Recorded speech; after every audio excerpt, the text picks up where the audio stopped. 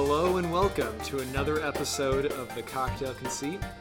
This is an audio-based podcast where... Stop, don't give me that look. This is an audio-based podcast where two friends who are also bartenders get together and we talk about a piece of media that one of us likes. And then at the end, we have to come up with a cocktail based on that piece of media because that's the cocktail conceit. It sure is. My name is Adam Haskins. I am a bartender who has been out of work for the better part of a year.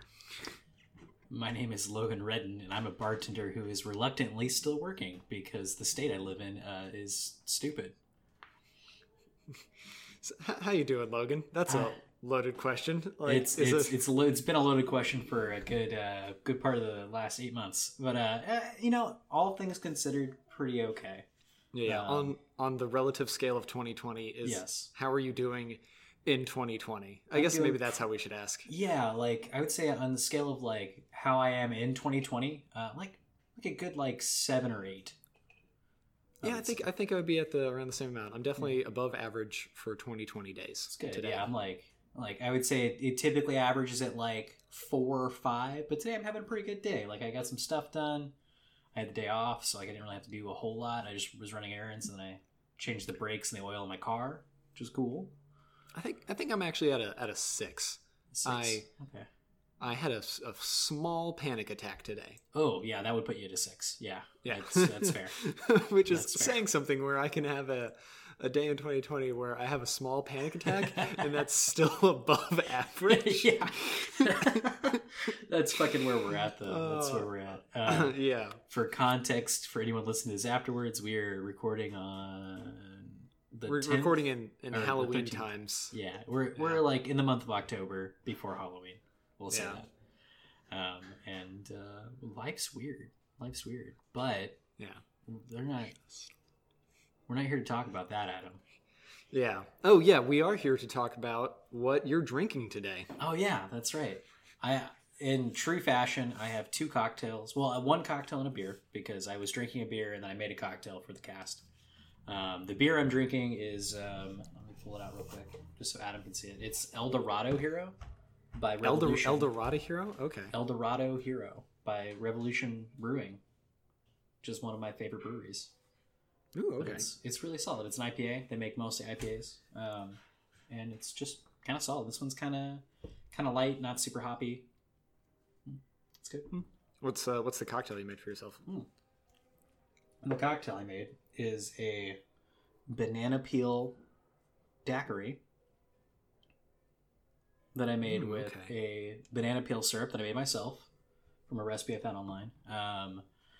Which has a little bit of cinnamon, and then you basically just steep a banana peel after it's kind of ripened a little bit in sugar, and it will just pull flavor from the banana peel. It's actually really cool. I would really like to try that banana peel syrup. You should. And I used the last of the was the Fire and Ice or whatever. Jamaican Rum Fire, that's it. The Rum Fire that you gave me, I used the last of that, and then I split based it with your the Professor rum that you gave me too. Yeah, those are 2 really interesting good rums. Rum they Fire work really solid together too. Yeah, Rum Fire is a Jamaican rum that is pot stilled, and that's my favorite type of rum. Is Jamaican pot stilled rum, and it's not aged. It's clear. It's 63% alcohol by volume, and super fucking tasty. It's super funky, and I actually really like that one a lot. It's a direct competitor to the rum Ray and Nephews, which is Jamaican rum that's not aged and is 63%. And it's actually, Ray and Nephews is the most popular rum in Jamaica, supposedly. Interesting. And Rum Fire was $1 or $2 more. And boy, their label, though, looks like a high schooler made it in Photoshop. It looks like the label that an Everclear competitor should have. Yes. Like a shittier Everclear would have. It's interesting. Anyone that wants to look it up, you should, because it's intense. But it's I looked at your bottle, I saw the bottle, and it took me a while to mess with it because the bottle was throwing me off. And I finally tried it, and I actually really like it a lot. Yeah, it's especially super for daiquiris. Good. It's really, really good in daiquiri. It's fantastic. That's interesting because I actually have a daiquiri here myself. Oh, nice.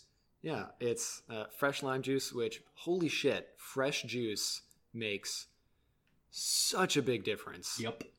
Like, I knew that, but right now in this part of my life and this year, like, I'm realizing it because I've gone so many months without having fresh juice and making myself cocktails, like, at home. And I finally just started, like, I'm just going to use fresh juice if I'm going to make a cocktail. Yeah. And, man, I forgot how much of a difference it made. It's just so much nicer. It tastes much crisper, and yeah, it's just way nicer. Oh, but for the sweetener in this, I actually used orgeat. Oh, nice. Fee Brothers orgeat, which is a nut syrup. Yeah. I've been really wanting to try making that at some point. Because I think you've talked about it a little bit. I haven't had Guess what kind of rum I'm using? What kind of rum are you using? Jamaican pot stilled rum. Nice. It's by Plantation. It's their Jamaican. Yeah. And it's just 100% Jamaican pot stilled. It's one of my like top 5 rums for sure. Plantation makes super good rum. Like I have yet to have anything by them that I've disliked. Like all of it's been super solid. My favorite rum is Smith and Cross, which is a Jamaican rum, but it's Navy strength, so it's 57% by volume, and fuck, it is so good. And I don't know if there's anywhere we can get it around here right now. Don't know. Our selection here is not super great. I was going to ask you if you knew anywhere I could find the Rum Fire, because I would like to get another bottle of it, but I super doubt it. I have no idea where you could find Rum Fire in Indiana. Oh, yeah.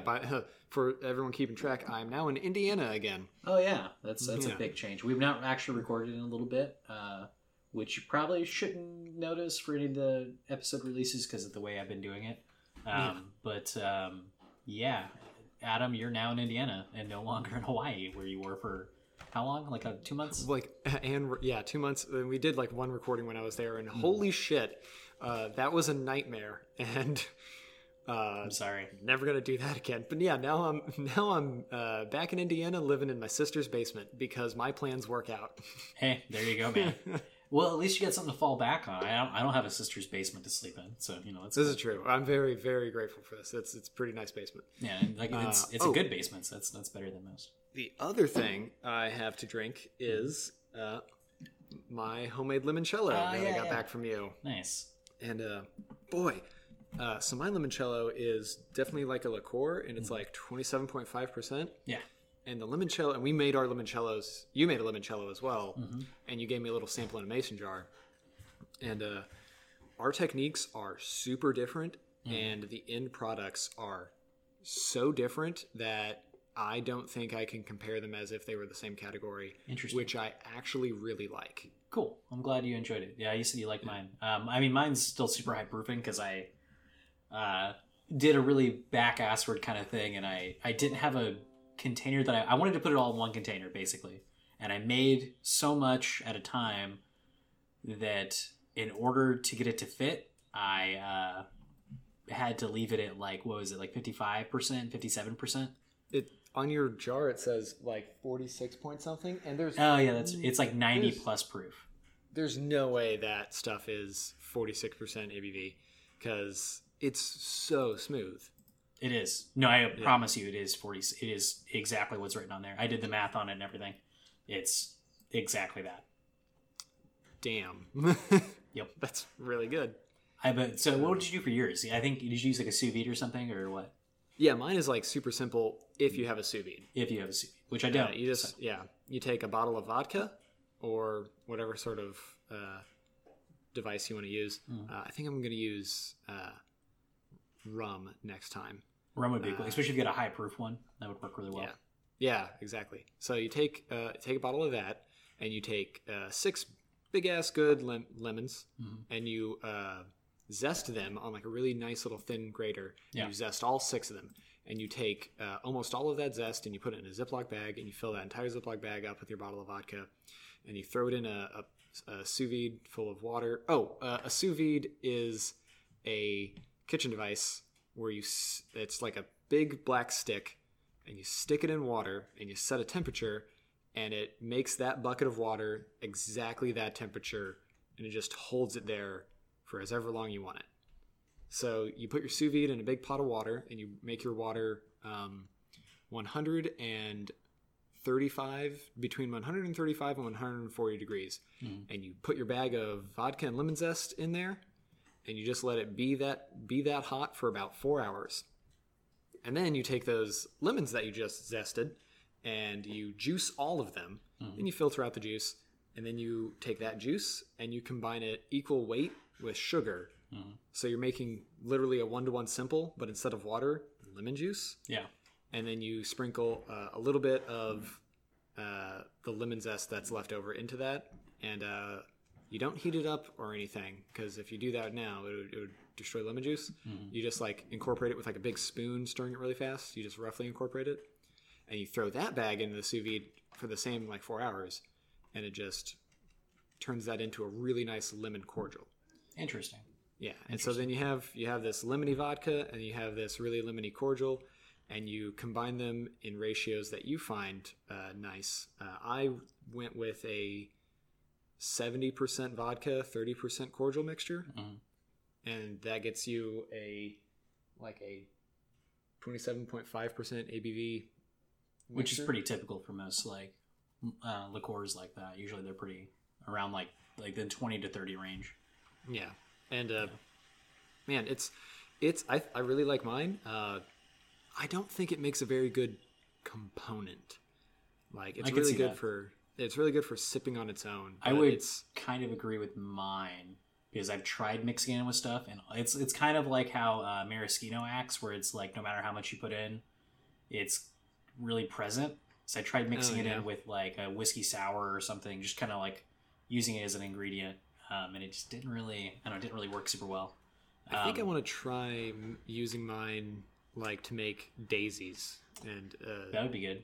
Yeah, a daisy is, for the audience, the generic term for anything that has a margarita style build. So like Cosmos are daisies, and sidecars are daisies.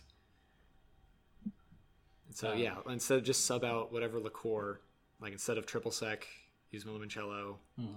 Yeah, makes sense. But yeah, so for mine, it's not nearly as fancy as yours. All I did was I had a 750 mason jar that used to be a bottle of one of the moonshine distilleries I went to. Wait, like a good one, not like a fancy craft moonshine. Yeah, it's I wish I could remember what the name of the distillery was, because I actually like their stuff a lot. They make a bunch of flavored stuff. They're in Gatlinburg. Old Smoky? No, it's not Old Smoky. It's the other one. There's another one that's right there. Because Old Smoky is a bit more well known. Yeah. But I actually think their distillery tour was kind of garbage. No offense to anyone who works or is part of Old Smoky, but you should work on your distillery tour because it's not that good.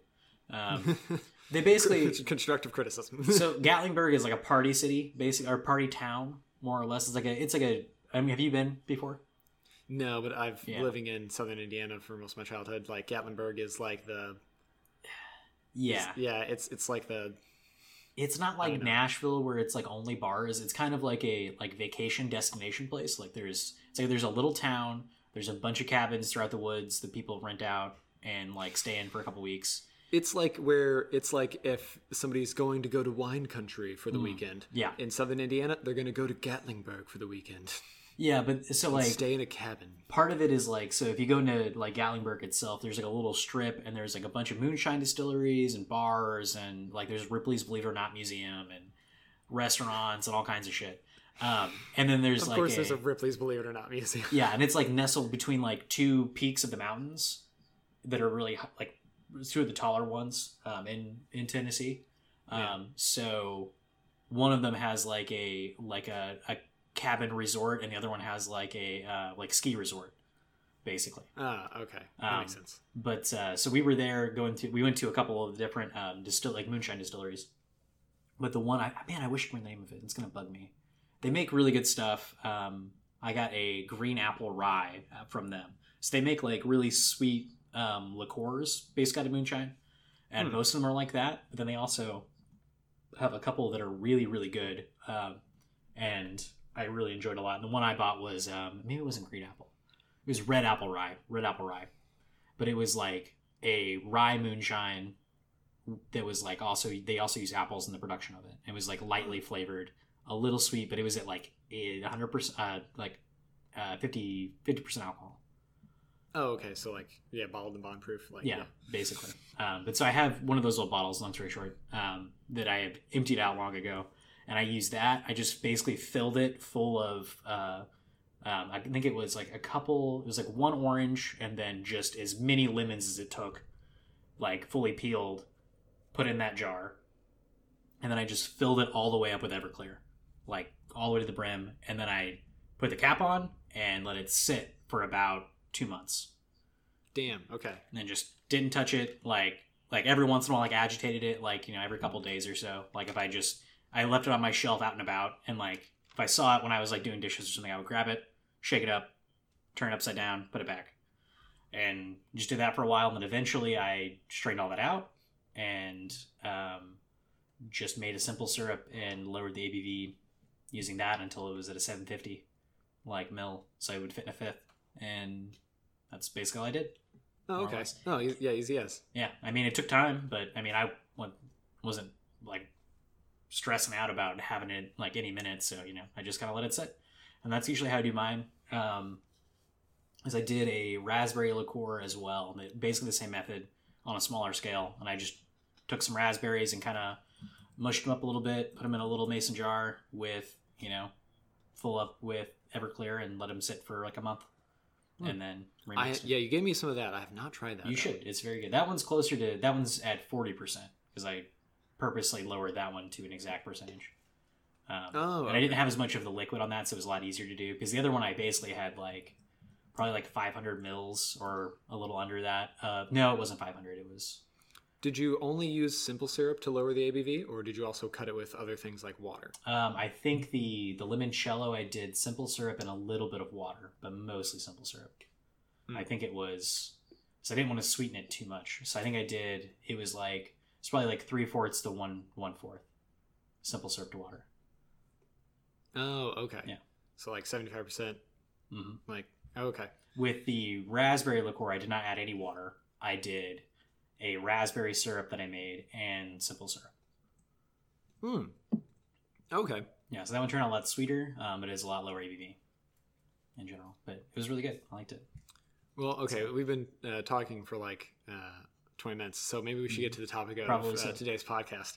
Yeah, that's probably a good idea. Which, Logan, you brought this piece of media. I did. This is one I picked. We are doing Princess Mononoke, which is one of my... it's probably my favorite Studio Gibley. I know I've been slowly introducing Adam to a few, but this is definitely my favorite. It's also the first one I ever watched, so I think that has a lot to do with it.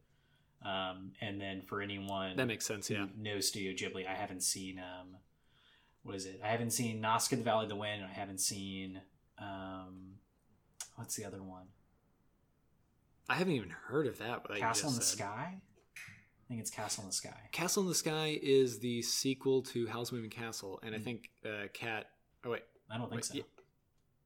Yeah. Castle in the Sky? Yeah. I'm pretty sure Howl's Moving Castle is... Castle in the Sky is the sequel to Howl's Moving Castle? No? No. They're different. Okay. They're both made by Studio Gibley. Castle in the Sky came out in the 90s. Oh, okay. Yeah, because Studio Ghibli's been making stuff since the late 80s. Okay. Well, yeah, I know nothing about it. It's okay. But yeah, so those are two of the bigger ones that I know people like that I haven't seen. I also haven't seen Grave with the Fireflies because I have never been in a moment in my life where I wanted to cry. I've never heard of that Fireflies thing. I don't know all the details. I know the premise is that it takes place during World War II in Japan, and I'll leave it at that. That can only be a bummer. Yeah, yeah. I've heard it's very good. That one isn't that one's not a Miyazaki film though. It's just a Studio Gibley film, so that's kind of a little bit different. Oh, okay. Because there's other creators in Studio Gibley, and he doesn't do all of their stuff. He just does he's the most well known, and he does one every other year or so. And the big ones. Yeah, pretty much. Yeah, anyways, Princess Mononoke was my first Studio Gibley film. It was also one of the first feature-length anime films I ever saw as a kid. I think I mentioned it when we were talking about Akira as well, but when I was I don't know, 7 to 8, maybe 9, I was still in grade school, basically. We got like access to the anime channel on whatever cable we had at my mom's, and I watched a lot of stuff on there. And this was one of the first like full films that I watched, and it had a pretty big impact on me. I think I might have been a little too young for this when it first came out, but it's still Studio Gibley, so it's like it was definitely more intense for me when I was a kid. But like definitely, I don't think it's not the worst thing I could have been watching for sure. I think Japanese people as a culture have a little bit more higher regard for their kids in what they can take and handle. They hold their hands a little less in their stuff in general. Yeah, in general. But yeah, so that's kind of my history with this one.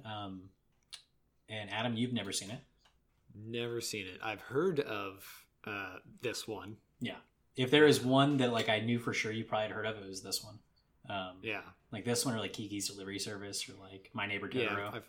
Yeah, My Neighbor Totoro. Everyone always talks about that, and like Howl's Moving Castle. I'd heard that several times, and Spirited Away. Everyone always talks about Spirited Away, and all I know about Spirited Away is there's a big ass luck dragon in it. There sure is, and I'm sure we'll watch that one at some point if you haven't seen it, because I think that one's definitely worth watching. It's not my favorite. I understand why a lot of people do like it, because I think it's like it's kind of like so we've watched like Kiki's Delivery Service and Howl's Moving Castle, and now Princess Mononoke. Yeah. Princess Mononoke is more of like your traditional like action adventure anime, like definitely. I think it's called shonen. Is that right? I think that's right.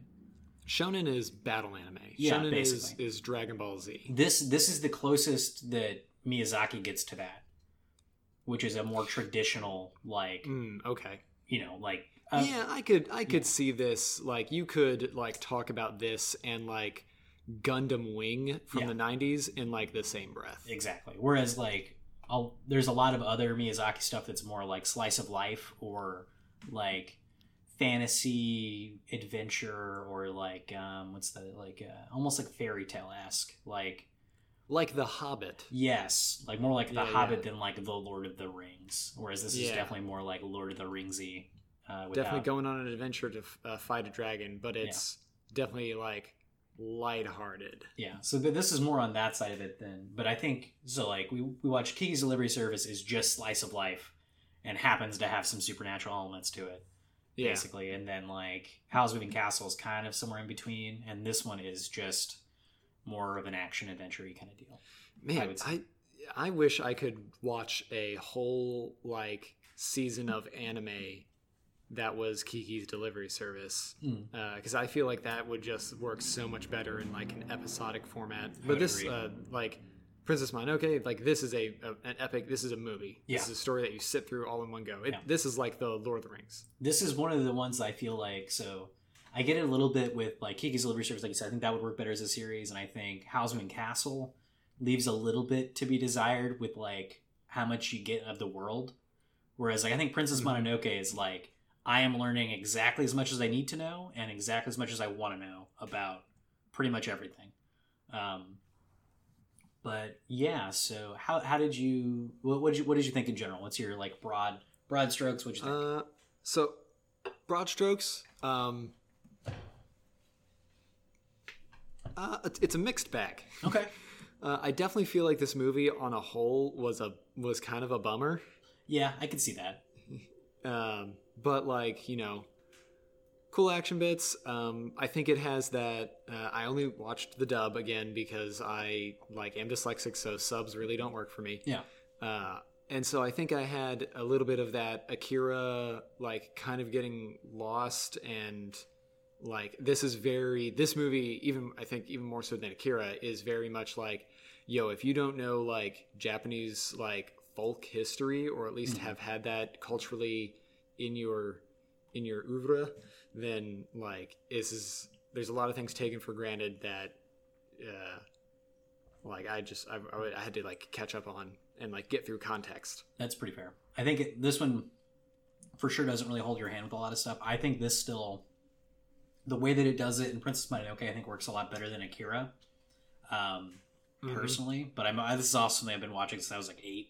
So I am probably a bit the wrong kind of person to ask. But so do you think in general, do you think you followed this better than you followed Akira, even with those things? Oh yeah. I definitely follow this better. Like the plot is, like the overarching plot, you could probably sum up pretty easily. Like it's pretty basic. Like, yeah, like, no, it's literally one of the basic plot lines. It's man versus nature. Yes.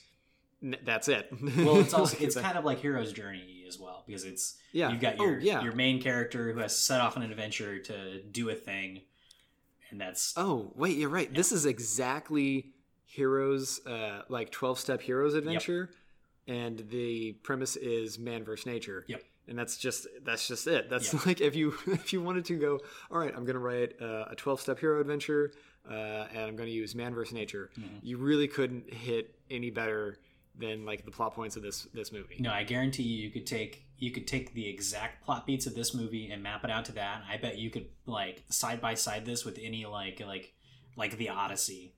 You pop these right next to each other, and I bet you can just pick out exact moments that fit. Almost. Oh yeah, exactly. Yeah. Like there's a whole like there's like a call to action. Mm-hmm. There's a even at the end he traverses the innermost cave and then returns with the elixir when he goes back to Irontown, and he's like, I'm going to go back to Irontown and help them rebuild because yeah. Okay, so I do have notes about this. Yeah, I do too. Go ahead and do yours, and I'll pop in mine later. Very first thing I wrote down was, oh fuck yeah, that's James Earl Jones. And then the next thing I wrote down is Keith David sounds exactly like James Earl Jones. They do have like very similar. That was I think one of my first notes. Let me double check that really quick. I think my first note is so for the record, I watched both the dub and the sub, just for like experimentation's sake. My very first note is Keith David. There's a motorcycle that just went by my house. So that's fair. I didn't hear it at all, to be fair. Oh, okay. No, but so my very first note was Keith David, like right off the bat, because I love Keith David. He's been in a bunch of movies and shows that I like, and his voice is so distinct. For anyone who doesn't know who that is, he's the guy who does the Marine commercials or the Army commercials, or whatever. He voices the Arbiter from Halo. He also voices the Arbiter from Halo. He was in The Thing. He was the guy at the end alongside who's the main guy from The Thing? Snake Plissken. Yeah. Beans. Big Trouble in Little China. Yeah. Oh, no. I know who he is. He's a really good actor. Can't remember his name right now. Kurt Russell. Kurt Russell. That's right. Yeah. Yeah. So he's alongside Kurt Russell. He's a great actor. He's awesome in a season of Community. He does some voices for Rick and Morty. His voice is very distinctive. So it's like something I noticed immediately. He was like in the forefront of my mind. So, but yeah, no, that. For sure. Yeah. I'm sorry, go ahead. Yeah. The next thing I wrote down that I don't remember writing is this could make a neat tabletop RPG. And I think I wrote that down right at the beginning of the movie because it's right after the like really cool like hard intro of here's our hero, he's going to fucking fight a demon. That's a pretty cool intro. No, the intro is really good. That was like my second note was that it just jumps right in. Like it sets you up with your hero. He fights a thing. He literally, I think I timed it out. Like the first 15 minutes of this film do hella work just to like, we're just beat by beat. We're getting at it. We're jumping in. We're going. There's no like establishing dialogue. They have like a couple lines after he kills the demon, but like really it's like just which is interesting because like one of the first part of the hero's journey is actually the hero in the normal world. And so you usually spend like, you know, a chunk of the beginning of your movie showing Luke being a whiny bitch about power converters. And but this is like, nah, this dude has a bow and a goat and he's gonna fuck up this worm monster. And I'm like, fuck yeah.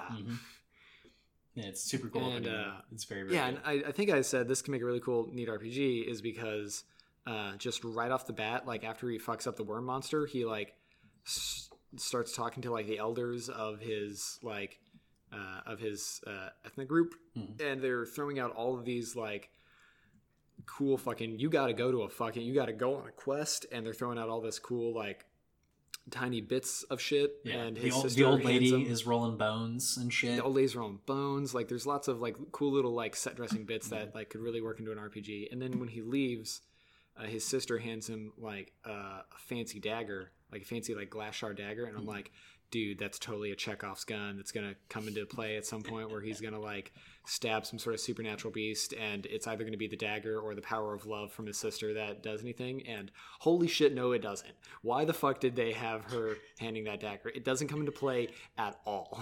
Okay, so I'll say two things. One is about, since I watched the dub and the sub, I know a thing about that whole interaction I thought was really weird. And then two is, it kind of is a Chekhov's gun, because it's like one of the things that he does to kind of ingratiate himself with the eponymous Princess Mononoke, his lady love from later in the movie.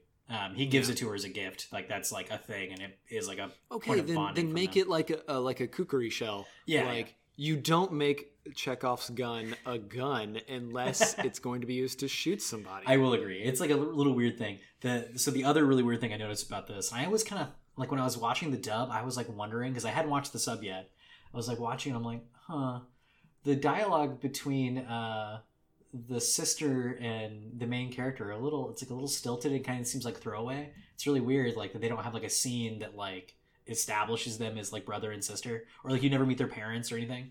And the reason for that is in the sub, in the original Japanese, it's not his sister.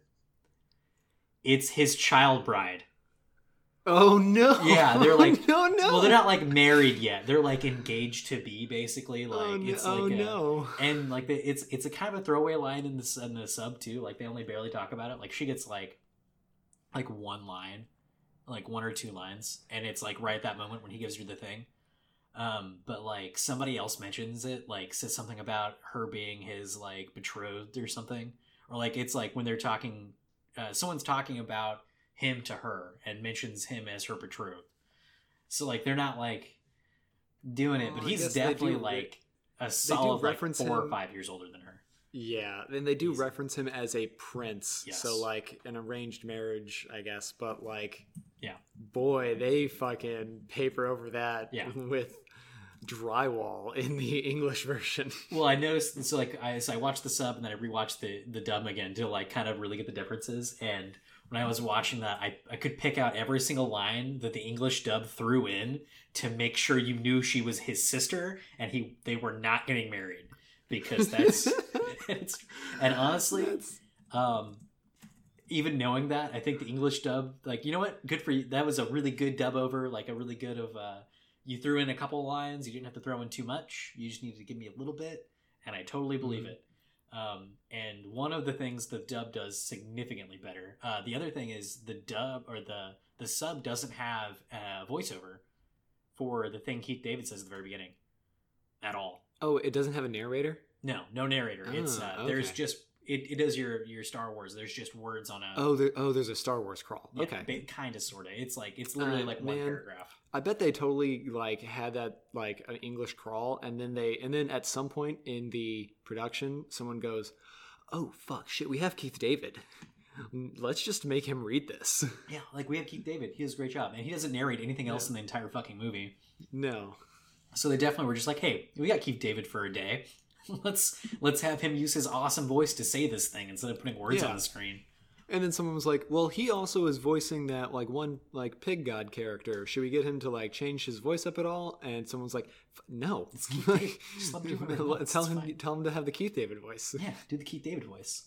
But yeah, no, I think those are my two big ones from the very beginning. Them changing it so it's not his fucking betrothed makes it way less weird. Especially because then like he gets the dagger from the girl he was supposed to marry, and like I know he's getting like exiled, but he takes that dagger and then he gives it to the first hot chick he sees, which seems kind of shitty. I don't know, I'm just saying. Like he was like, "Yeah, I'll remember you always," and it's like, "Oh hey, what's up, babe? Like here's a cool dagger."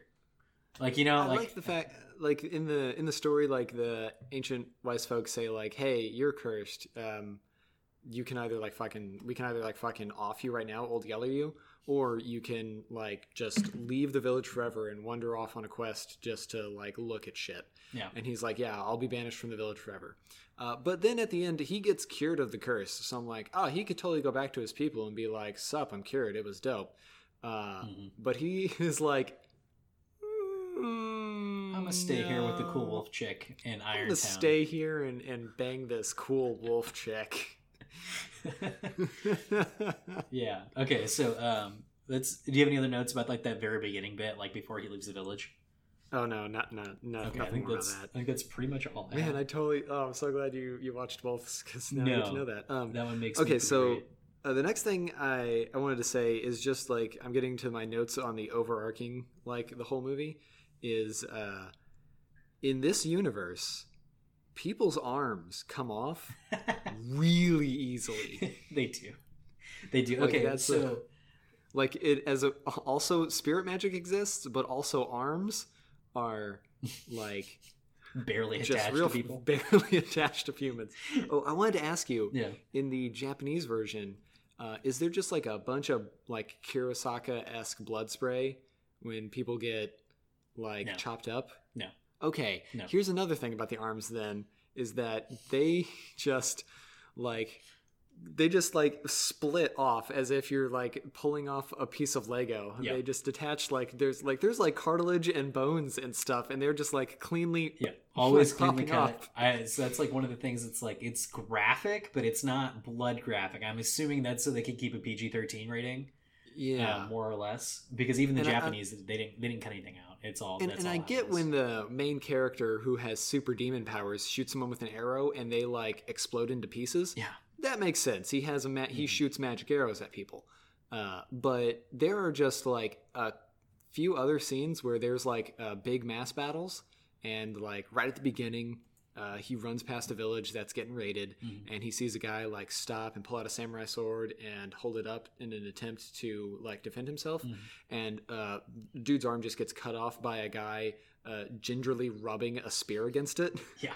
And then there's another one where they're doing the human mass battle against Keith David's pig army, and somebody has a grenade, and the grenade goes off in his hand, and instead of like having a big explosion and throwing the guy away, his arm just like it just makes his arm pop off. That's the effect of the grenade. Is that this is an anti-arm grenade? One of my favorite ones is I forget where it is exactly. I think it's in the very first battle that the main character Ashitaka is in, and there's a guy with his sword raised above his head with both arms, and then Ashitaka shoots both arms off with one arrow, and the dude like looks up at both of his stumps and is like, what? And it's like one of my favorite fucking moments.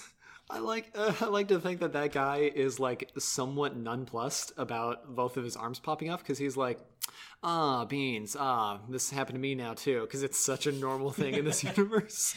No, I like that one, and then there's a couple of moments when Ashitaka just straight up beheads dudes. Like they're just like riding by on their horses, and he just shoots them with an arrow, and just like their head is like just gone. What did you think about the main character in general? Okay. I didn't know about this, but I wanted to get your thoughts on it. He doesn't have an abundance of personality in the English version. It's not any better in the Japanese, I'll promise you that.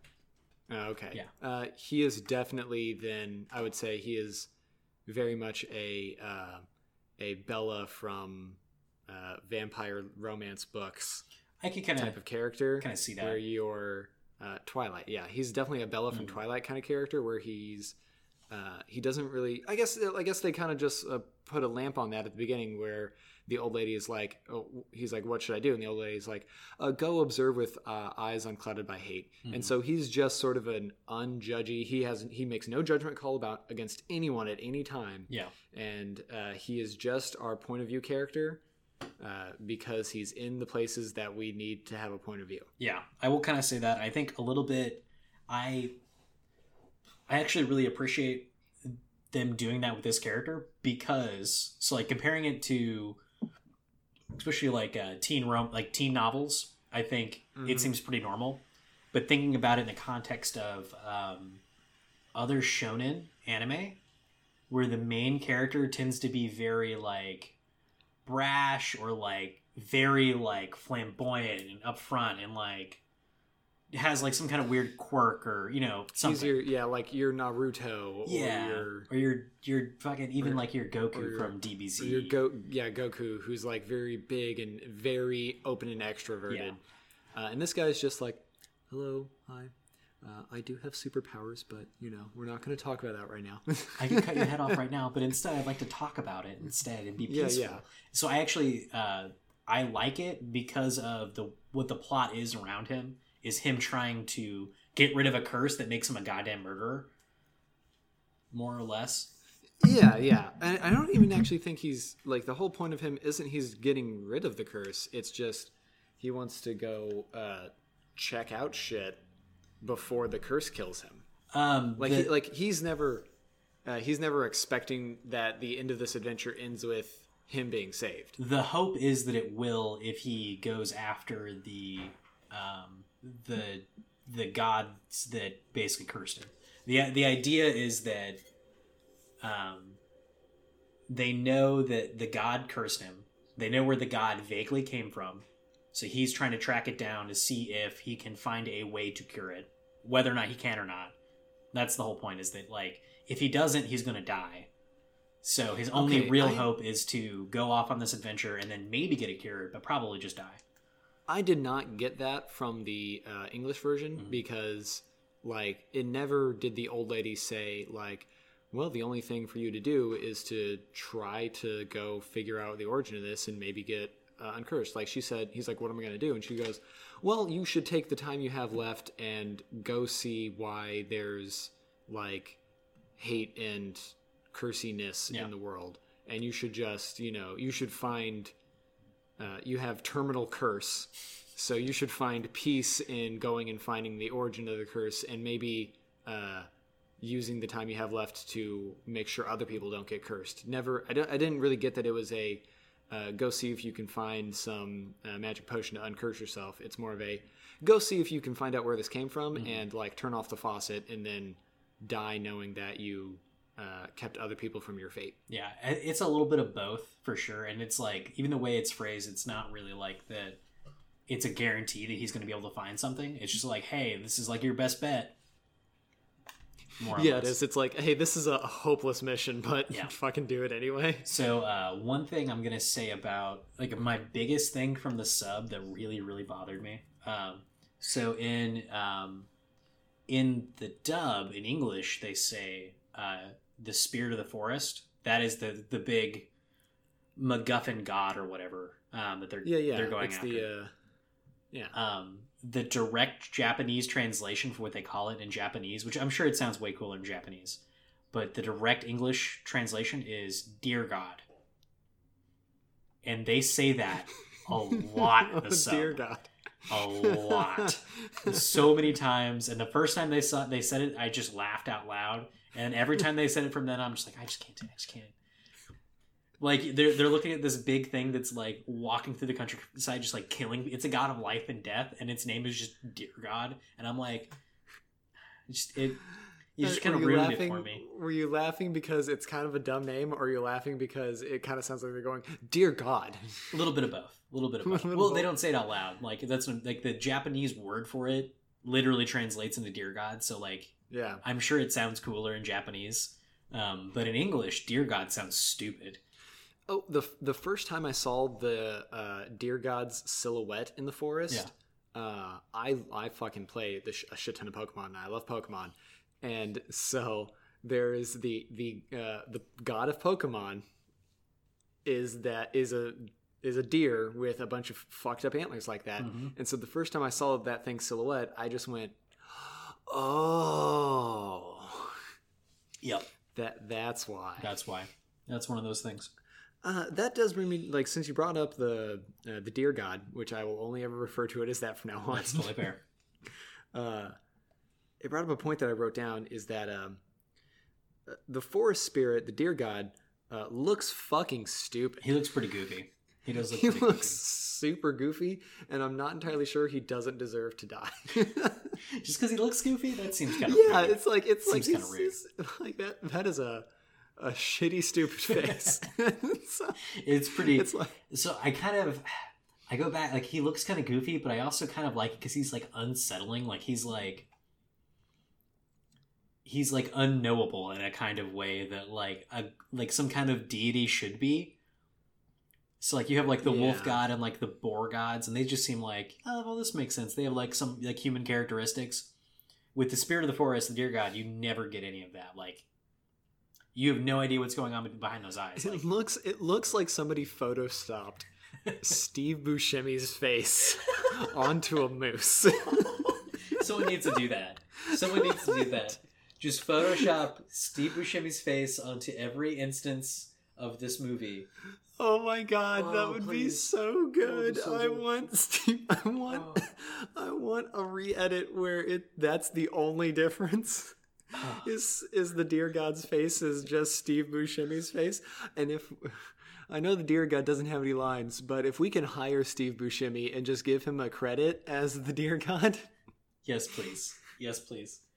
Okay, so do you have any other general points you want to make, or you want to go beat by beat? Yeah, I have a serious one, and it was when I was watching this. It was also right around the time when I was rereading or looking. I was watching a whole bunch of YouTube videos about Lord of the Rings, and I got a lot of like Lord of the Rings vibes from the basic plot of this movie, specifically the scouring of the Shire. Yeah. And Eboshi, I think that's her name. Yeah. Is straight up Saruman, because she's like, kind of sort of, yeah. I'm going to do industry, and I'm going to tear down the forest. I'm going to tear down, the forest of Isen and do a bunch of industry on it. And just like in Lord of the Rings, like the forest manifests in order to come fuck them up. Yeah, I can see that. I think Eboshi. So one of the bigger points, one of the bigger things I like about this movie is it does that Miyazaki thing where there's not really like a hard villain. Like there's no human villain character. Like there's humans that do shitty things, but almost all of them have some kind of redeeming feature of some kind. Like the only the closest thing to a bad guy is that monk dude with the big dumb nose. Yeah. Because he just seems like an amoral dickhead. Yeah, he's pretty much just self-interested. Like, and that's that's the thing though. Is like, but he's not like evil. He's just like trying to get his. Yeah, he's just like an asshole. Yeah. There's no one that's like the Sauron or like. I mean, even like Saruman, like Lady Eboshi, like she's doing shitty things, but she is doing it because she cares about the people of Irontown and trying to do the best for them.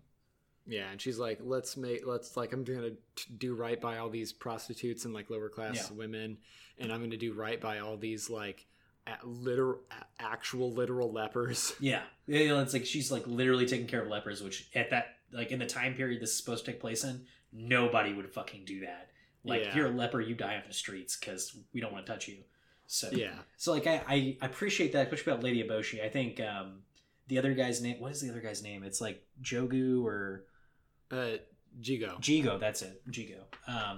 His name's slightly different in Japanese. There's a reason they changed it. It's too close to something else or something. Yeah, it's like Jigobu. Yeah, it's longer, and it makes sense why they would change it for the English. How did you feel about Jigo's voice actor? Is this one of those things that? Oh boy, it was like.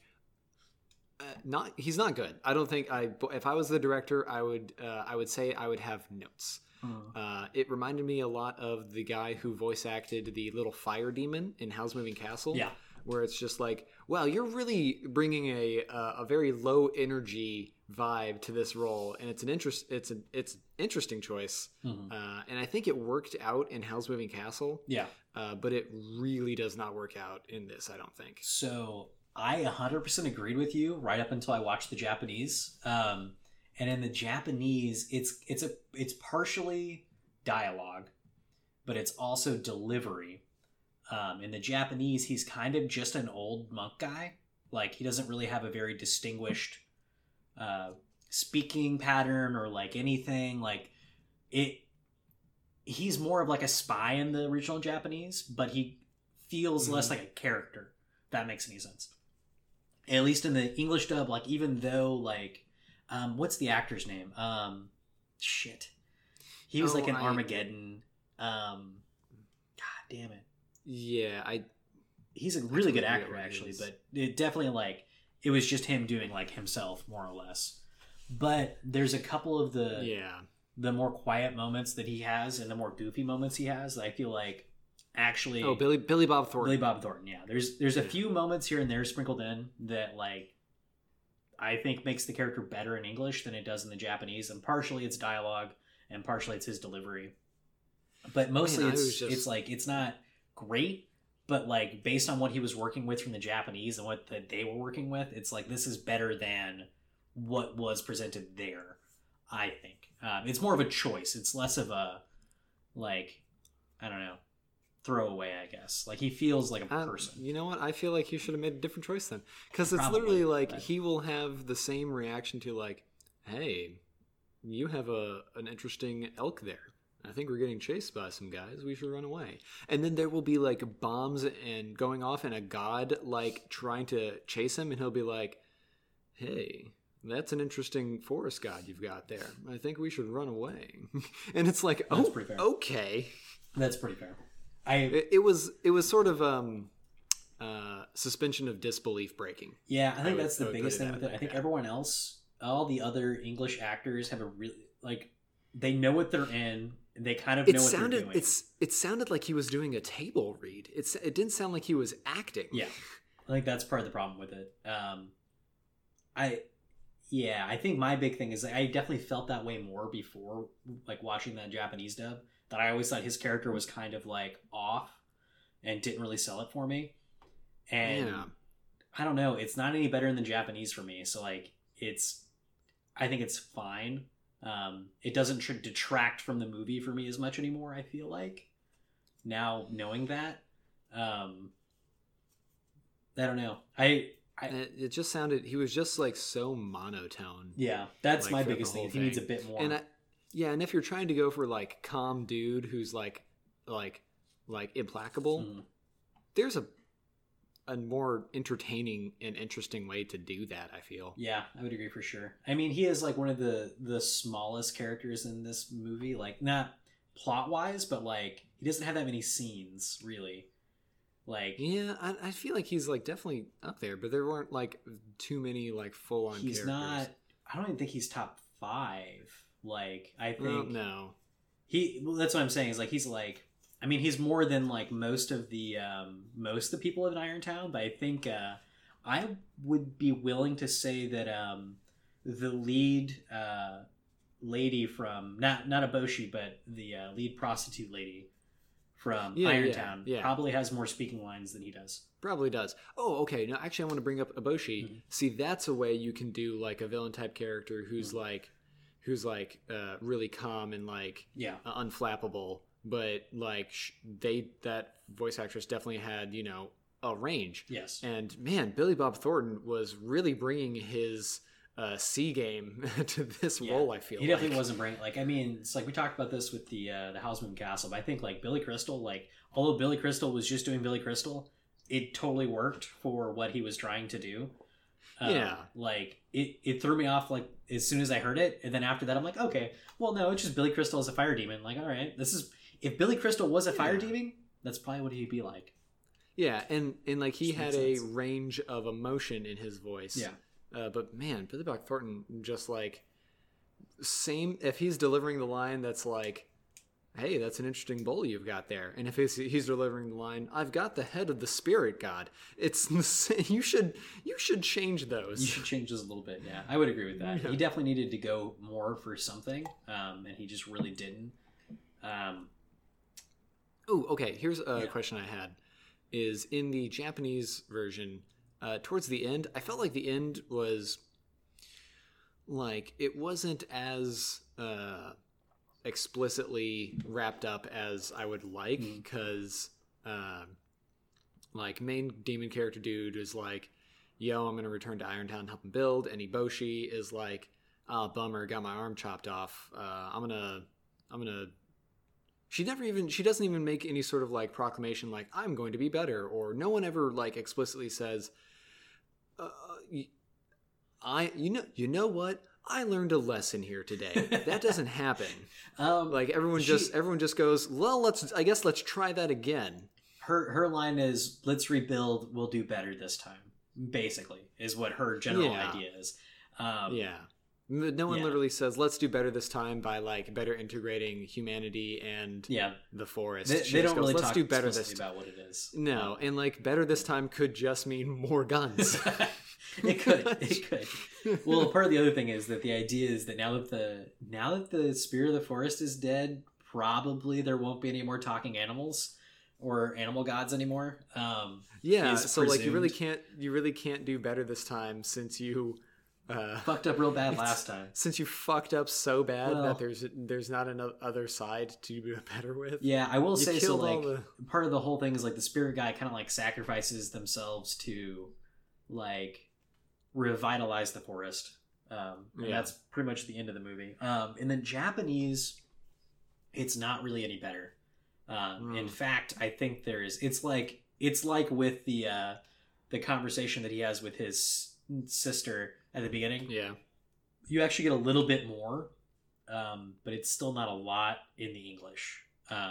In Japanese, it's worse. It's like, I think in the Japanese, it doesn't even say that. There's a little throwaway line where he's like, I'll come and visit you sometime, to Princess Mononoke. I'm not even sure there's that in it. It's very vague if like him and Princess Mononoke are even going to like see each other again. Yeah. Oh, and I realized also that her name isn't Princess Mononoke. It's San. Yes. And no one other refers to it. They refer to her as either the Wolf Princess or San. There's and Mononoke actually in Japanese means like spirit thing. So it like the title is literally like Princess Ghosts. Yeah. Or like Princess Forest Spirit. It's so the way I read it because they say Princess Mononoke like once maybe, but the only person who ever says it is someone from Irontown. I think it's Eboshi or one of the Irontown people. And the way I read that as her name is San, but like the people of Irontown don't see her as a person. They see her as like a weird human that like comes and kills them with wolves. Yeah. So like Princess Mononoke is like, she's like some kind of avenging spirit. Like it's like a myth. It's like the Batman. It's like, his name's not Batman. You know, his name is Bruce Wayne, but like the criminals know him as Batman because he's a giant fucking bat guy who comes in and kicks their ass. He's the Batman. Exactly. So that's how I always read it. And how I kind of picked up on it like more, I think, than the rewatches I just did. But I think that's pretty much the same case in the Japanese. Like, it's more or less just what it is. I also totally expected, and I guess this is me coming from like an English bias, like how we write movies and shit, is that, oh, he's a prince, and they keep setting up like, hey, you're a prince, you're a prince, you're a prince.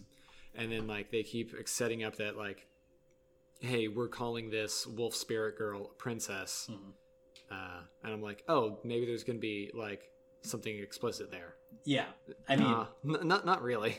They have a relationship. I actually kind of like how their relationship develops. I think it works for me. I think it works almost better for me than like House Moving Castles does. Because like these two people like actually have things in common. Whether or not they ever have like a moment where they just sit and talk about it. But like there's parallels between them where they're both like outsiders from the current lands they're living in. They're both trying to fight for the side of nature more or less. But like this just worked for me in a way that like I like Houseman. I think we talked about for Houseman Castle where like that relationship doesn't really have legs to stand on. It's kind of just like she does stuff for him. Yeah, they don't put the ground. They don't earn that. No. But here, I think they do earn it a little bit. Yeah. Actually, I think they earn it so much that I'm surprised the relationship isn't more explicitly, hey, we're into each other. Yeah, I would agree with that. Like I totally expected her to use a Japanese sort of like turn of phrase to like be like a tsundere like towards like the prince dude. I mean, she basically is. She's basically a tsundere. Well, actually, there's another one. There's a bunch of those, but the one that gets talked about like less is yandere, which is it's like tsundere, except yandere is not like, or so tsundere is like it's like a heart of gold, but I'm like kind of a dick to you. Like I really want to be with you, but I do it in a way where like I bully you. Whereas Yandere is it's sort of I really want to be with you, but I'm fucking crazy and I'm going to kill you. Like like a murdery girlfriend, which is a trope that comes up way more often in anime than it has any right to. There's only like one explicit example I can think of, and I don't want to tell you in case we ever do it on here. Okay. Because it kind of ruins it. Like keep to yourself. But there, if you look for it, there's like more than one instance of. Have you watched My Hero Academia? Yes. Okay. Yes, I have. The chick who can steal faces. Yeah, she is Yandere for the main character. The main character. Yeah, that makes sense. Where like she's like into him, but like she's like crazy into him, like a stalker, like she wants to wear his face, like that. Like that's Yandere. But yeah. So like Princess Mononoke is like almost between those, where like she's more tsundere than Yandere, but like at some moment she's like, I'm going to fucking murder you. Which I mean, fair.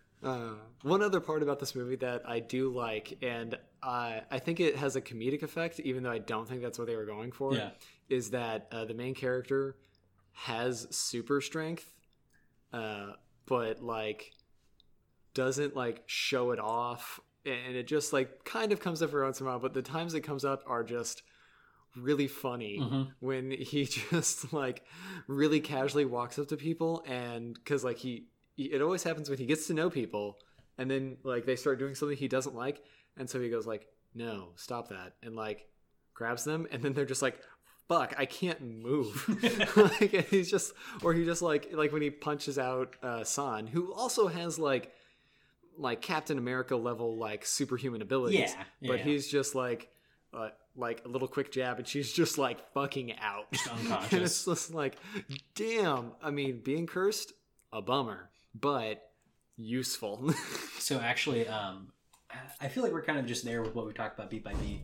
But I actually really, one of my favorite scenes in this movie, and the scene that like even rewatching it like gave me a little bit shivers.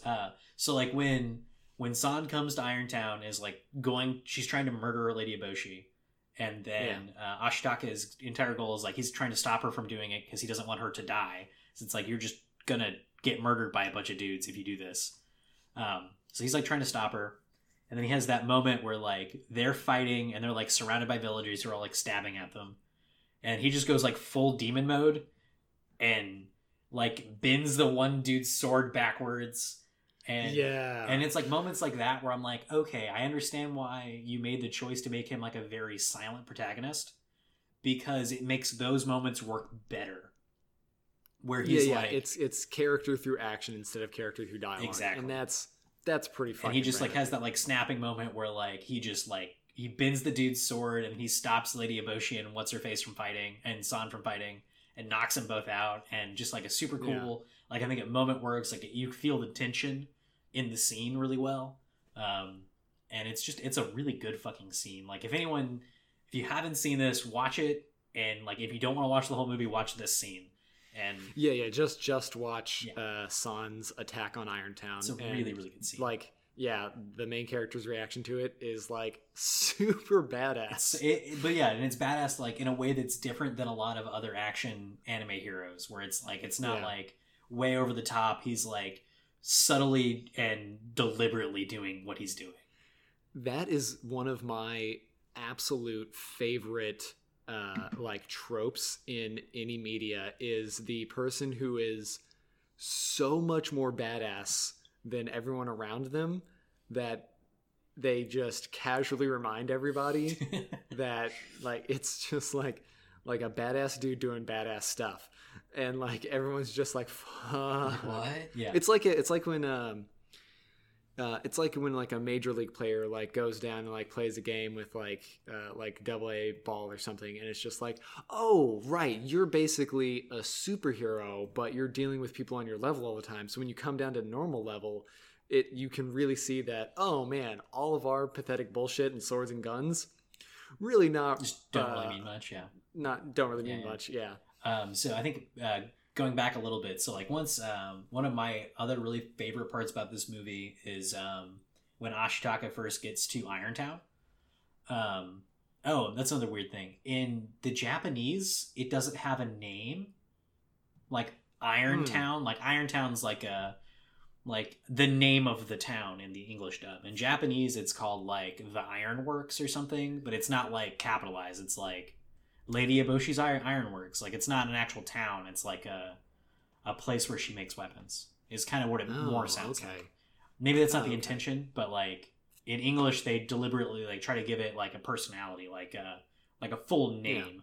Like that's what everyone calls it. Irontown. Yeah. But in the Japanese, they don't really do that. It's more of like them referring to it vaguely. Like they never say what the name of the town is. They don't say the town has a name. It's that. Oh yeah. It's just like the spot. Yeah, that's like the place where we all names exist. Yeah, names exist to distinguish one from others, and if there aren't any others, then a name isn't required. Yeah, it's like that's the place where we all live that we make iron at. Is basically how they talk about it. And not like it's like an actual village. And I kind of like that in English a little better, that it gives it a bit more personality. Which makes sense because like they keep referring to like, Lady Eboshi swept through and grabbed all these prostitutes from and then they don't say where. So it's like you get through context that there must be some sort of larger human establishment somewhere that had a bunch of prostitutes. And Lady Boshi like rolled through that town and took them all and made her own little colony. I think it's presumably probably a lot of places. She probably just like picked them up from a bunch of different locations. More than likely. Okay. It's kind of the implication I got. Like she's been like she basically like purchased prostitutes from different locations and then gave them jobs doing other stuff, which is pretty cool. Oh, okay. But like so anyway, like one of my favorite things. It's right before San comes to attack Lady Eboshi, but when Ashitaka like shows up in the village and he's like hanging out and like checking out Irontown and like doing the whole like seeing with eyes and clouded by hate. Yes, seeing with unclouded. He's doing that whole thing. I really liked all that because it establishes the villagers as not like bad people. They're just like people living in a town trying to do their best. Like they're not destroying the forest because they hate the forest, really. It's more like, well, there's iron under the trees. Like, we got to get the iron if we're going to, like, make iron. Like, we just got to do that thing. And, you know, and it's like, I think at the other side of it, it's like, the women, if they weren't there making the iron, they would all still be, like, prostitutes in some other town. And this is a much better life for them in general. Like, regardless of whether or not what they're doing is bad for the environment, it is better for those individual people, which is kind of this interesting. Also is really salient. This came out in like 97 and it's like man, like Miyazaki was like up on this, like this is a absolute like climate change parable story. That's my big thing. This is 100% like it's got like a fantasy overlay, but the undertones of it are all just, the theming is just completely like global warming, like destroying the environment, like that's 100% subtext, like for sure. Yeah, like it's somehow even more relevant today. Oh, and one other thing, this is like my last point that I had is, man, in this universe, it is super fucking easy to kill a god. You just need to shoot it once with a gun. I'm sorry, like, Adam. She shoots it twice. Damn. No, I know. I mean, like the boar god. Oh, the boar god. Yeah. Like you need there are some people that you need to shoot more than once with a gun. Yeah. But those gods are just like, you shoot me once with the gun, I'm going to stick around for a few more days, but I'm pretty much out. And it's like, damn, okay. Yeah. And not even like a special metal. It's not like it's not like obsidian or like gold. It's just like, nah, we just have some dirty iron. Yeah. We're going to kill a god by giving it sepsis. Well, I mean, that like plays into the theming though, almost, that it's like you're killing mythology with technology, and that's and that's exactly what like sort of the theme from Lord of the Rings was also kind of saying, is like, Sauron is like killing mythology by like making iron and orcs and shit. So it's really funny you got the I think that parallel between this and Lord of the Rings works really well. One of my very first notes was, this is going to be the closest we ever get to a legit Legend of Zelda movie that's good. Oh yeah, because this is just Legend of Zelda, 100% to me. Because you gotta like, your main character is like pretty like quiet, like soft spoken, kind of just a general He is badass. full on Link. Yeah, he's just Link. Like, he comes from a weird, like, fairy people village. Yeah. Wears weird clothing. I mean, there's no direct parallel to, like, who Princess Zelda is. Like, it's kind of Princess Mononoke, but not really. Oh, it would absolutely be Princess Mononoke. It's like Zelda from Wind Waker. From the... Oh, I was going to say it's like Zelda from Ocarina of Time. Oh, yeah. Because Zelda's, like, super badass and, like, running around as Sheik the whole time. With Sheik. I totally forgot Sheik. Yeah. So, like, I think you for sure, like, that's the parallel I was thinking of. Like, this is, like, they're going to try to make a Legend of Zelda movie at some point. It might, hopefully it's animated. I hope it's animated. But at some point they're going to, and it's going to be bad. And then every time someone complains about it being bad, I'm just like, okay, wait. But we already got it. It's Princess Mononoke. Just watch that instead. Just go watch Princess Mononoke. Go watch that. Please. Okay, so let's make a drink based off of this here movie. For sure. Let's do it. Man, I got like zero ideas. The big one, we haven't used sake in anything yet, and I feel like this is a good movie to use sake in a drink. We have not. The only thing is I really dislike using sake as a component to a cocktail because it's kind of like trying to use beer in a cocktail. You can do it. It just won't come out very well. It's just not, it's not super, it's not super cocktail, like, usable. That's fair. So what if you try to use it as, like, what if you try to do something like how in a New York sour you do, like, a Cabernet float? And you did, like, a sake float. The only problem with the sake float is that sake is clear. That's true. But if you make the right kind of drink, it might work. Maybe. Maybe. I do like the idea of having some, like, the New York sour where it has, like, two very distinct, like, pieces. Yeah. And, like, you can have, like, there's an economy between, like, the forest. Because this is very much a conflict movie. Yeah. Like, the whole thing is that there's a conflict between the people and industry and the spirits and the forest. Yeah, I would agree with that. Yeah. Or, the liquids that are in this movie that makes me think of it is like the super rad clear water in the Spirit Oasis, the gross goo that pours out of the Spirit. Which, by the way, the Spirit like we didn't really talk makes about a cameo appearance in the first season of Avatar: The Last Airbender. Oh yeah, that's right. Well, that's probably the other way around. Well, I mean, obviously it's the other way around because yeah, but like and then the other liquid is all the blood in Princess Mononoke's mouth all the time. Literally all the time. Yeah.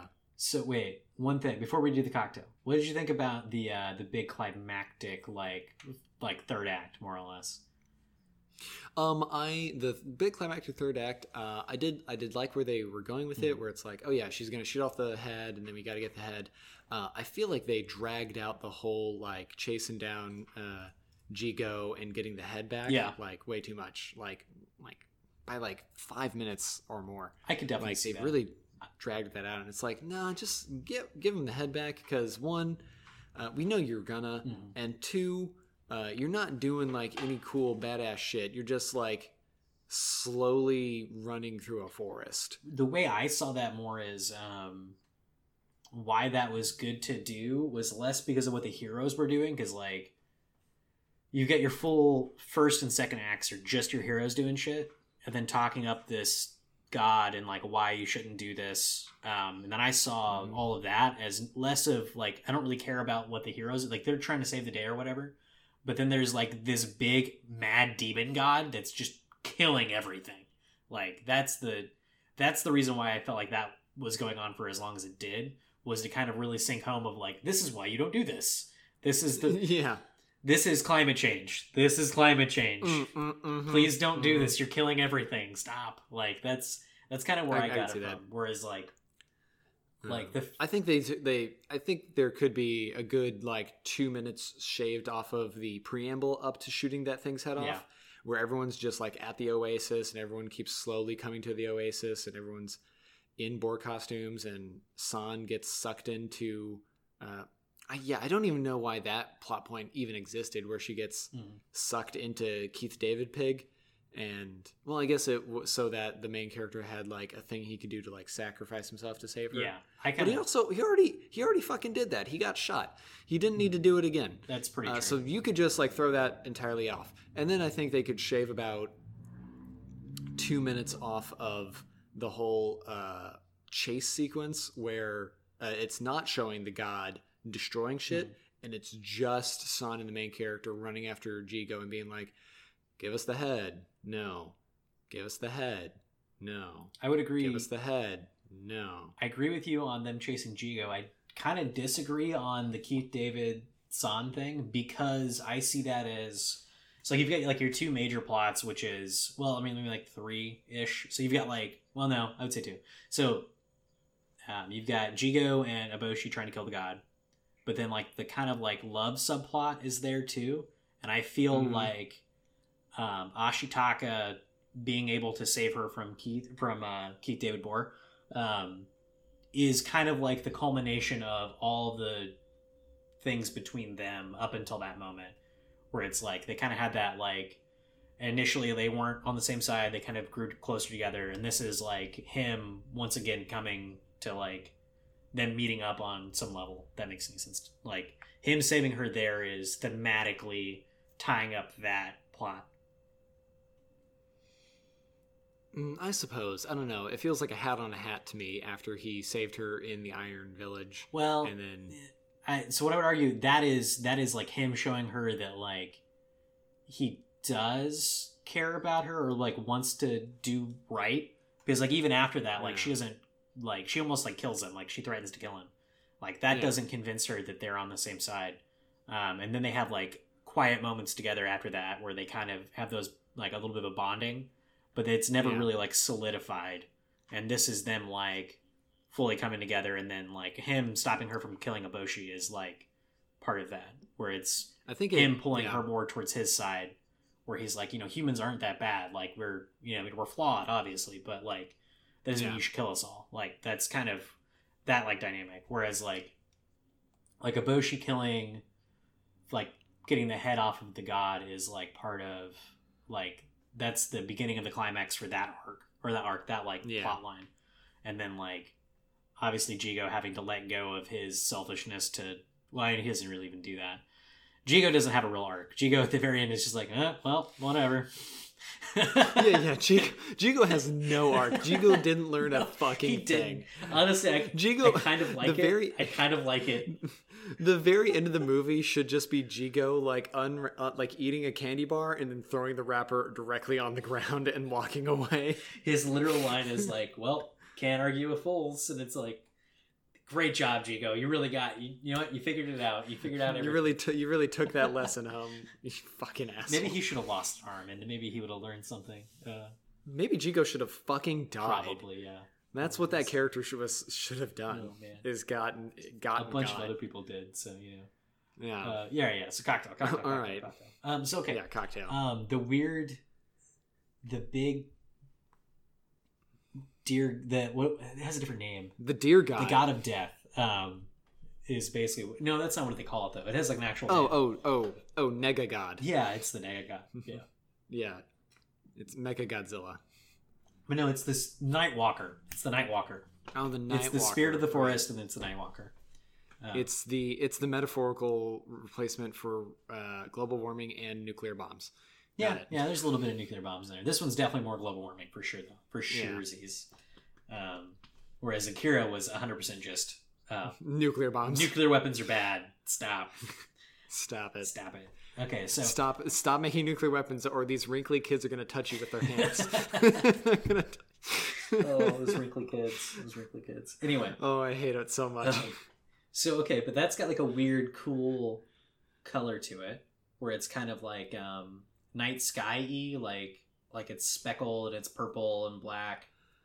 Purple. Gin with butterfly PT. We've done that already. Well, we've done the PT before. Yeah, there is a gin that they came out right now that's just purple and just has it in there already. Oh, that's cool. It's it's called Empress Gin. It's fine. I actually haven't drank the gin itself, but I'm sure like the better idea is to just get powdered butterfly PT and then use whatever gin you want. Yeah. That's pretty fair. Or you could just like infuse your gin with PT. Yeah, that'd work pretty well. I think if you did something that color, if you got something that's like really purple, you could totally do a sake float and it would work. Huh? Like an aviation. Yeah, so like an aviation. Violet liqueur makes things hella purple. Yeah, that's true. And it's floral, so that's thematic, where it's like plants. Yeah, and is very sweet. Mm-hmm. So you could have a dry sake on top. Mm-hmm. Almost as if you were going to drink a shot of sake before drinking the cocktail. Like, it would have to float on top. I don't know if sake floats on cocktails. It should. It's basically like rice wine, so it should have the same density difference. Yeah. As like a sour would. So what if you did so you do like a gin sour with a... Gin, I think, is a good idea because, botanical. Yeah, I think, that's what I was thinking too. Botanicals, that just makes a lot of sense. And there might be some kind of Japanese gin you could use. I don't... Oh, yeah, Roku. Oh, yeah, Roku. Yeah, I've had that recently, actually. Yeah. Yeah, Roku's good, affordable, solid. Japanese. Yeah, there you go. That's a good one to use. And then, either do a PT infusion or...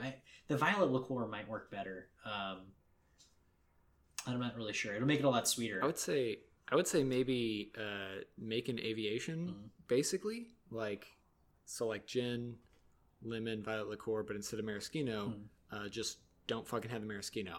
And instead of, sometimes when people make aviations, they sink the violet liqueur. But, don't do that. Just shake it up together. Yeah. And so that it's, all purple and stuff. And then float sake over the top. Yeah. That'd be kind of cool. And you would have to pick, a dry sake. Like, you can't do a nigori that's all white and cloudy. No. And, textural. Yeah. Because I don't think that would be good. I don't know if it would be good. It might look better. But I was also thinking if you do it with... when you do a float with a New York sour, if you do a New York sour with an egg white, the red wine sits below the foam. So if you did an egg white aviation with a sake float, you would end up with a clear sake float with egg white on top and the aviation on the bottom. And that would pretty cool. Look really cool if you used a nigori, but nigori is sweet, and that's just sweet on sweet on sweet. No, I mean, I'm agreeing with you. If you do or the dry, like a dry, unclouded, No, yeah, like a not a nigori. Yeah. You would have to use a junmai. Yeah, which is like one of the least polished rice sakes. It goes junmai ginjo, and junmai daiginjo, and each time they polish more of the rice, and it gets sweeter and sweeter. Gotcha. And then there's nigori, which is its own fourth category, and it's sweet because they leave a bunch of the sugars that were used to ferment it, in the product. Gotcha. So which one is the most clear? The most clear, nigori is the only one that's cloudy. Everything else is clear as... Yeah, I think clear and dry would work well, because basically what you would end up with is your aviation, which is purple, your sake, which is clear and dry, and then a layer of your egg white foam. And that would look pretty cool. I could see that. Okay, so the base cocktail, we couldn't just do an aviation because that would be too sweet, and that would be that's fair. Too much. So I would think just right off the bat, just take the maraschino liqueur and just throw it away. Yeah, that's fair. I don't think it really belongs in this anyway. Maybe you just make a daiquiri build, just a 3-ingredient sour build. So just gin, lemon juice, violet liqueur, instead of your sweetener.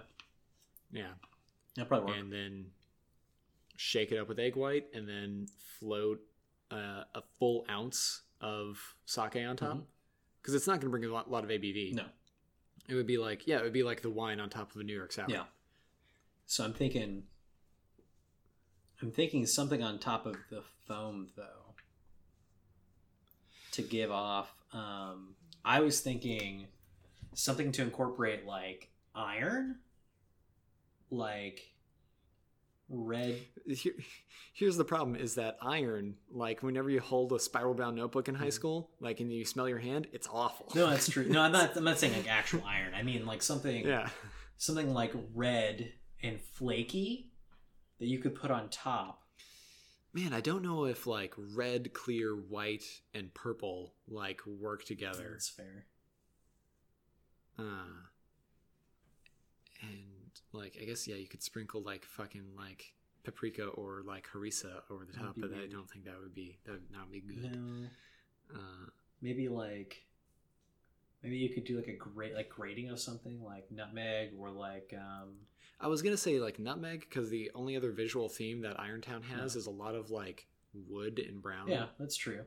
Yeah, that could work. Or maybe you just did like some kind of bitters on top, like some kind of red bitters. What the fuck are we even thinking? If we're thinking about red and egg white sour, just Angostura bitters. Yeah. In fact, actually, maybe go with Peychaud's bitters because they're a lighter red. Yeah, and that kind of gets like I don't know. There's a lot of violence in this, like not a lot of blood per se, but there's a decent amount of blood. There's more blood in this than any other Studio Gibley movie for sure. Yeah. So I mean, so actually, maybe Angostura because it's dark and it works better. Yeah, I think like, you can express like a lemon peel over the top to knock off that wet dog smell that egg white sometimes has, and then just like a bunch of drops of Angostura bitters that you can just like run a toothpick through to make look cool. Yeah, sounds pretty good. I don't know if that would like. Yeah, this is almost turning into a pousse café, layered on layer drink, which is difficult. Yeah, which is difficult to make. But I mean, that's fine. This is all theoretical, Adam. Yeah, shit. Maybe we should even just sink the violet liqueur just so we can actually lean into this and actually make a pousse café. I mean, you could totally do that for sure. I think doing that and then also doing a sake float might be difficult. But it would be horribly difficult. It would never work. we might be able to get it to work once every 5 times and like we would take that picture for Instagram. Yeah, and then never be able to do it in person. Yeah. I think definitely like just shake the violet liqueur in with that's probably just easier. The gin. Okay, so how would we make this? So I'm thinking like an ounce and a half of gin. Yeah. Not like a full like 2 ounce like sour build, just an ounce and a half of gin. I think lemon juice is the right call for that. But we were just doing aviation build, but regardless. Yeah.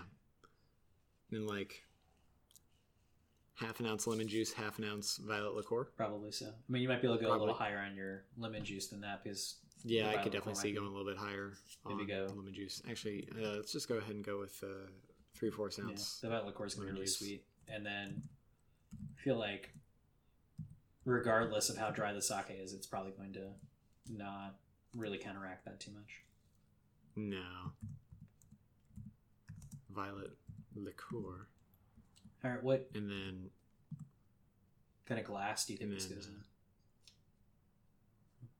My instinct is always a coupe, so. Yeah, my instinct is also always a coupe. Coupes are great.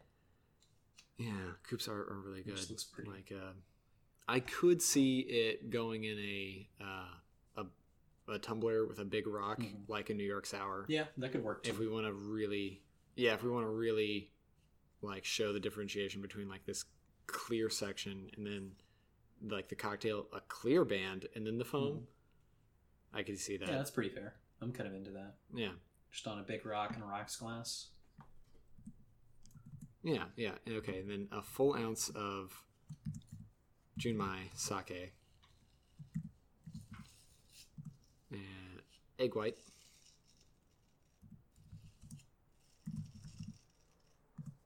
And Angostura bitters. Good old Ango. That is really just the best kind of bitters. That blows my mind. That we've just never...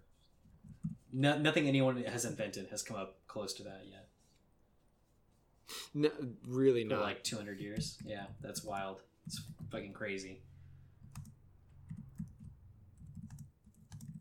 Okay, so Let's see. Okay, so what we have right here is we have to think of a name for this drink. Oh yeah. I mean, we could call it something like Nightwalker or Spirit of the Forest. Damn, that's really good. You know what we should call it? And call it a Deer God. We should call it a Deer God. Okay, we'll call it a Deer God. I'm okay with that. All right, should we? Okay, now here's the question: should we call it Deer God or should we call it Deer God? We should call it Deer God with 2 E's, for sure. It's a Deer God. Deer God, yeah. It's a Deer God. Dear God, please don't kill me. Yes. Dear God. Should we just call it that? Yes. Dear God, please don't kill me. But with 2 E's. I'm sticking with it. It has to be D-E-E-R. Yeah. Dear God, please don't kill me. You're asking it too. Dear God, please don't kill me. Oh, man. Oh, I forgot to mention something. And so I think the English dub in general is better, and I will probably stand by that because I think all the voice acting is very solid, and there's like a few bits that I think work better in the English. Oh, you really think the English is better? I do. Okay. I mean, I'm also probably biased because I mostly have watched the English dub throughout my life, so like watching the Japanese was weird. But the one thing I'll say about the Japanese dub. Lady Eboshi's secondhand man. You know what I'm talking about? His name is Gonza. Yeah. Who gets his sword? Yeah. He's like a total bitch. Yeah. He's like a trying to be masked but total bitch boy. Which I actually thought was really funny. Because he's like your typical like masculine like hero-y kind of guy. Well, yeah, toxic masculinity-esque dude. Even though I think he has a pretty good like arc throughout. But anyway. He has 2 different moments where he says "nani" in like the perfect like "nani," and it's like in the anime way that people who see Goku going Super Saiyan for the first time, and it's perfect. And I'm like, oh man, you know what? That's a point for the Japanese one because that's always going to be better than whatever he says in English. Like regardless. Yeah, like in English, we just don't have that. Like somebody goes like, "Huh?" or "What's that?" or "What?"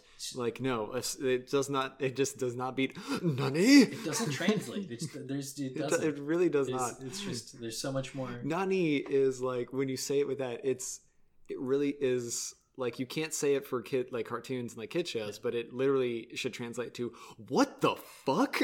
Exactly. Like you just can't.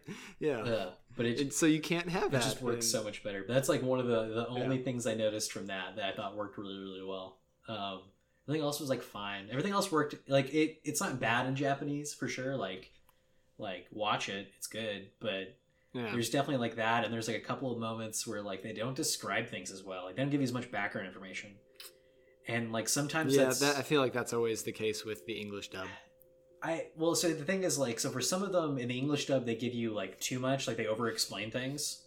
They do this in a lot of shonen anime, where they way over explain everything. Like fucking JoJo's Bizarre Adventure is like a play on all of that, where they like are purposely over explaining everything all the time, and that's the joke.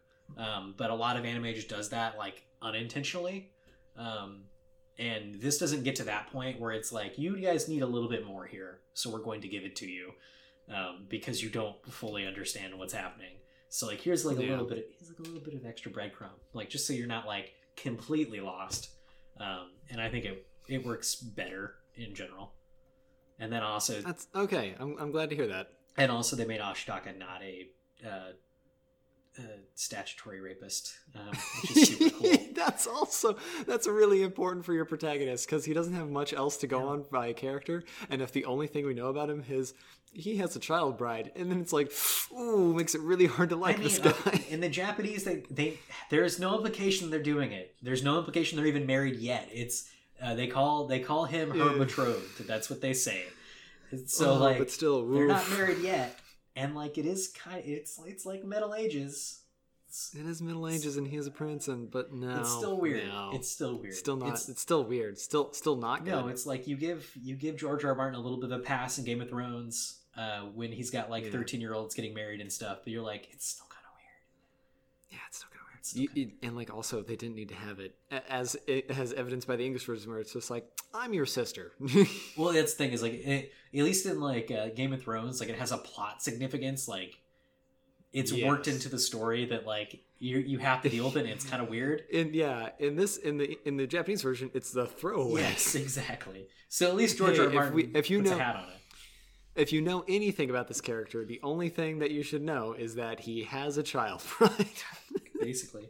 Okay, so the version 1 of the Dear God, Please Don't Kill Me is 1.5 ounces of gin, Japanese gin, if you can get your hands on it.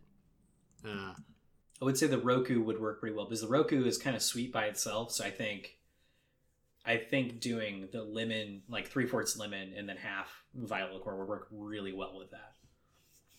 Yes. So 1.5 ounces of Roku gin, 3/4 ounce of lemon juice, 1/2 ounce violet liqueur.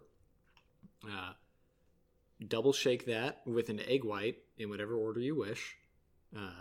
Serve it in a tumbler over a large rock. Float a full ounce of Junmai sake and spritz a lemon peel over it. Discard the lemon peel and just go to town with the Angostura bitters, dripping them and making funky design. Yeah, I think if you get like a blood splattery kind of thing, it'll look kind of cool.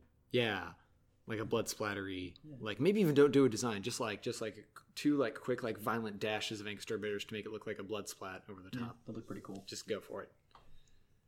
Okay, yeah, that is the version 1 of that drink. If you want to find the updated versions, check out our Instagram, because when we get around to making these, we always end up tweaking them in some sort of small ways. Definitely. Usually because we try it out and it's bad, so we make it better.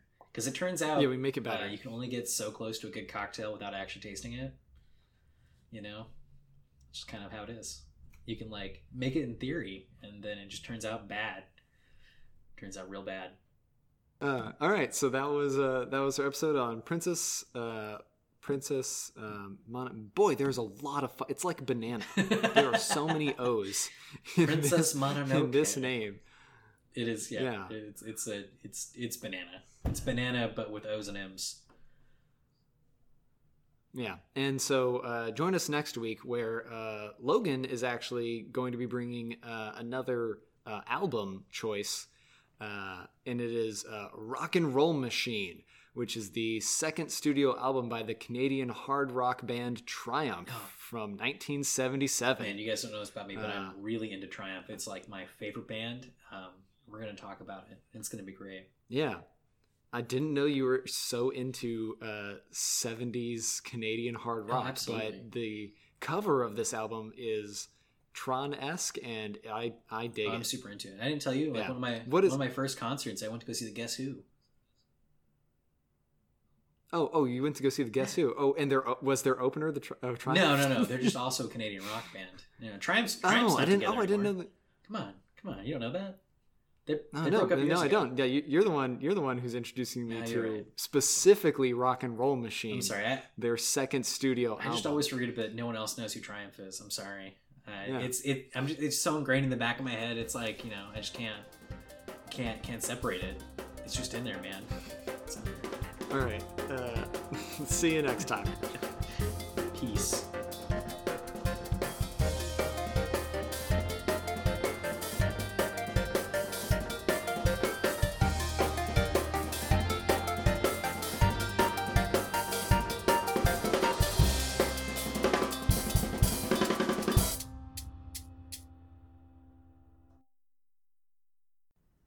Hey, I'm Adam. And I'm Logan. You can find me on Instagram at Adam1Z4J2. And you can find me at Reddenfield, REDDENFIELD. And if you just want to get in touch with us like directly just for the podcast, you can go ahead and email us at overlyhornybostonbusdriver@gmail.com. Logan, how do you spell that? Okay, I'm not spelling that, but it is overly horny Boston bus driver, all one word, no spaces, no caps, @gmail.com. Pretty easy to figure out. Looking forward to your emails, everybody. Sure are.